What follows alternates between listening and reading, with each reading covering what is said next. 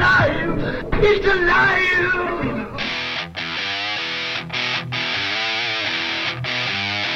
There is no gray.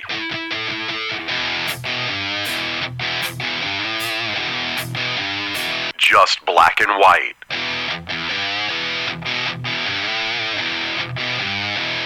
This is the truth.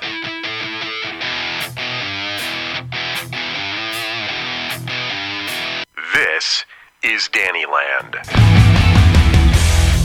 All right, I am ready. Let me tell you right now. From the deep dark quarters of the dungeon in Willoughby, Ohio, that is 20 miles east of downtown Cleveland, I am Danny Chegalinsky, and this is Dannyland. Season 3, episode 2, and it's going to be a tough one to do because I've been quiet about what happened to me on Father's Day 2020. Last week, I promised to tell you why I shut down the podcast almost a year ago, and it was because I was on probation. Now, Willoughby, Ohio, small town, about 23,000. I say things, if you listen to the podcast, I say things that some people don't like, and I was stuck in the system. I'm out of it now, and I'm here to tell you want to avoid what I went through at all costs. First of all, before we begin about the story, you got to understand about Black Lives Matter, what it's all about. They are a social terrorist organization that got started after George Zimmerman was acquitted of killing Trayvon Martin. All right, they've been around for a while. They're very violent. They're very anti-police. Co-founder Patrisse Cullors, she resigned back in May because people found out she was using the money raised to purchase homes for herself and funding cash to her friends. Right now, as we speak, there is $60 million in the Black Lives Matter account, and there's no CEO. They're useless. It's garbage. All right? Sunday afternoon, June 20th, 2020. I was crossing the street in downtown Willoughby to go to a sushi place, and I'm walking right into a Black Lives Matter demonstration. They're screaming, no justice, no peace. I laughed in their face. Crowd was maybe about 100 people, mostly white kids, and of course I was running tape. No racist police! No justice! No peace! No racist! All right. Now one of the urine bombs that was there came up to me and yelled, "Where's your mask?" I said, "Do you even know? You have any idea what this organization is? They're terrorists that resort to violence and threats and destruction." And I said, basically go home and have mommy make you a sandwich. Something like that. And then this happened. Listen. Black Lives Matter! Go. Leave. Good boy. Really? Shut the fuck up. Why do you have a mask on? Why do I have a mask on? You don't care about people? Because I don't breed hate.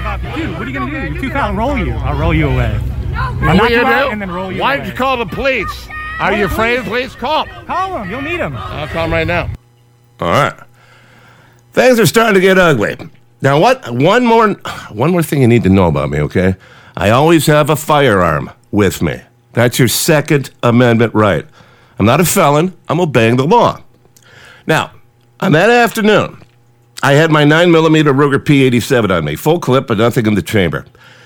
As Black Lives Matter forced me back into the street, you heard the audio right there, I said, back off, I have a firearm. They continued towards me until they saw I did indeed have a pistol in my side holster. So, okay, let me your question here.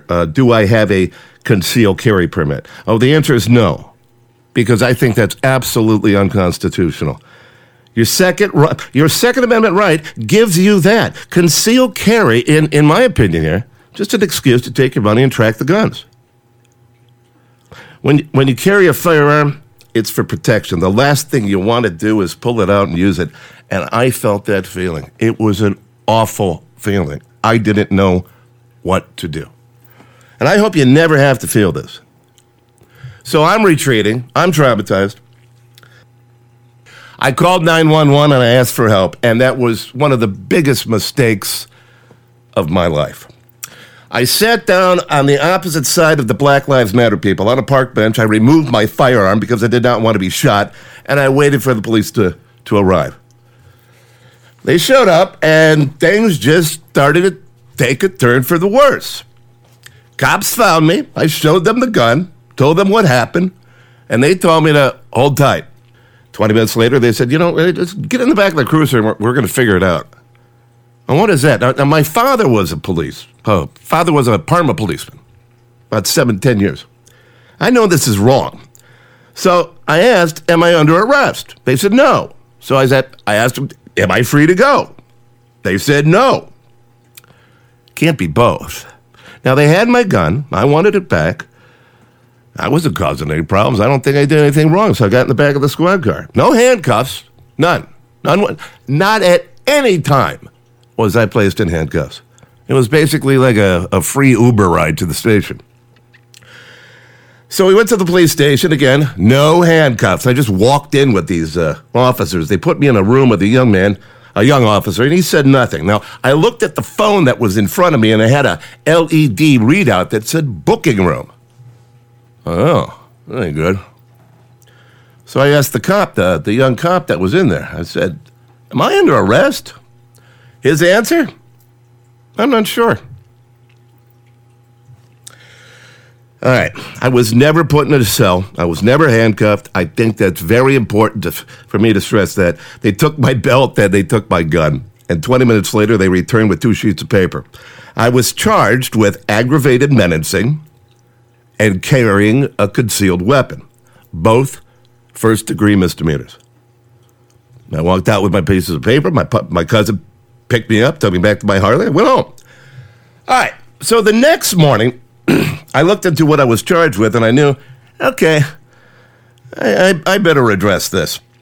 I found a local attorney to take the case. Guy's name rhymes with Anthony Parker. It was $1,000. He said, $1,000 no matter, even if it goes to trial. That's a big mistake. Another mistake I made, because I basically hired an intern. We had about 3 court appearances. Final court appearance was in late July. We went in front of a judge by the name of Marissa A. Cornacchio. Well, we already had a deal with the prosecutor. Here's the deal that we agreed to. I plead guilty to carry and conceal. They drop aggravated menacing. I get 6 months probation. My attorney, Parker, says, look, you better take this, because if you take it to trial and you lose, you're going to go to jail for 6 months. So I had about 10 minutes to make a decision up.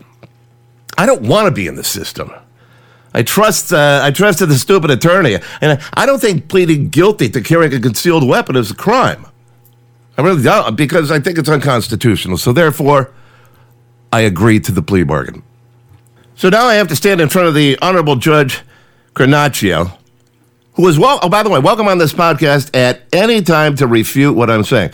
She acknowledges the agreement with the district attorney, and then she goes off script. She actually said that my views are not the views of everyone. Okay. And I should listen to those like Black Lives Matter. They speak the voice of the patriots. I was stunned. You're a Republican judge siding with a social terrorist organization. Perhaps she was unaware of how dangerous Black Lives Matter actually is. Well, that's even more alarming. That would make her a very stupid elected official. Now, I plan on following her career. I look forward to the opportunity of speaking with her. I'm not sure that's ever going to happen. Time will tell. All right, back to court. Judge says, Mr. Chekalinsky, 180 days in jail, 170 suspended, probation, 18 months. I did the math. I figured out the problem. There's 10 days in there that I don't like. And within 10 seconds, I'm not kidding you, bailiff was on me. Cuffs were on. I'm going out the side door. They took my belt. They took my cell phone. They throw me in a holding cell. This all happened within a minute. Then I'm waiting for a transfer to the prison in this holding cell. The cop that drove the van to the prison, very cool. He gave me my phone. I was handcuffed, but handcuffed in front of me so I could use the phone. Called my mom, update her on my situation. Ride was bumpy. I'm wearing handcuffs. Barely made the call. What a mess. Got the message. Then we arrived at the prison, Lake County Jail, maximum security prison. Now keep in mind, COVID's going on. There's a lot of bad people in this place. There's no question about it. So because of the COVID, and I'm in there for 10 days, I have to spend all 10 days in isolation. Yeah, so maximum security, solitary confinement, 24/7 lockdown for 10 days. Zero TV. You're in a 6x10 cell with nothing. They let you out 1 hour, and every 24 hours you get an hour out. You can shower, maybe read the paper, watch a little TV. Now, if you know me, you know I'm not wired to handle something like this. Got social anxiety disorder, general anxiety disorder, severe OCD, and depression, all of that. So this is pretty much a recipe for disaster. Now, I could do an entire podcast about the prison system, and maybe that will happen, but this was surely the toughest 10 days of my life. Don't get involved with the system. It can happen before you know it. Now, the one good thing about the experience, I read the entire Bible, even the Old Testament, gave me strength, gave me focus. So I get released. I'm on probation for a year and a half. Probation officer and a cop come out to my house to make sure I don't have any firearms. It's kind of humiliating going through your own home. The police, they kept my Ruger P89. I was fined about $1,000 in court costs and fines. Now I never put myself in a position where things could be a problem because the system relies on continual failure to succeed. Think about that. The system is a business that relies and depends upon failure. That's messed up. If everyone on probation just followed the rules, then they exit the system. When they continue to fail, then the money flows into the system. If the system worked, then no one would be working at the courthouse. Watch the people that walk into and out of the courthouse. 80% of them have been doing this for about 20, 30 years. All right, so now it's over. It's in the past, but it's definitely not forgotten. Friends, we cannot allow people like Marissa Carnaccio to get elected. She either supports social terrorist organizations like Black Lives Matter, or she just doesn't take the time to research people that oppose the police and oppose abiding by the law. It's one or the other. The only thing we can hope for is that others will realize she is not qualified to sit on the bench and she needs to be voted out. All right. Am I mad? Am I bitter? Yeah. At first, I was mad. But looking back, I'm embarrassed for Judge Carnaccio. Imagine being in such a position of responsibility and being so incompetent. Sad. So where I'm at right now I'm allowed to have my firearms. Again, everything is back to normal. Have I changed my views? No. I believe in constitutional carry and refuse to get a concealed carry permit. My record will now be expunged like it never happened in less than a year. Stay away from the system. I'm curious about your thoughts. I really am. About anything, this podcast or anything at all. We have a 24-hour comment line. I'm easily accessible. 561-318-3702. 561-318-3702. Facebook, I'm there under Radio Danny. I have a website, and I blog on it all the time. That's radiodanny.com. Thanks for the listen. I hope you can share the podcast with somebody you know through social media, LinkedIn, Twitter, whatever the case may be. We'll get back to business. A lot to talk about in the news. We'll get back to business next week. Be safe and stay away from the system.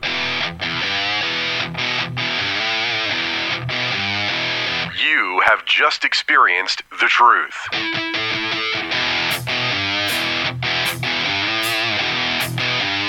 Make sure to tune in again to Dannyland. Be Danny's Facebook friend at Radio Danny. This is Dannyland.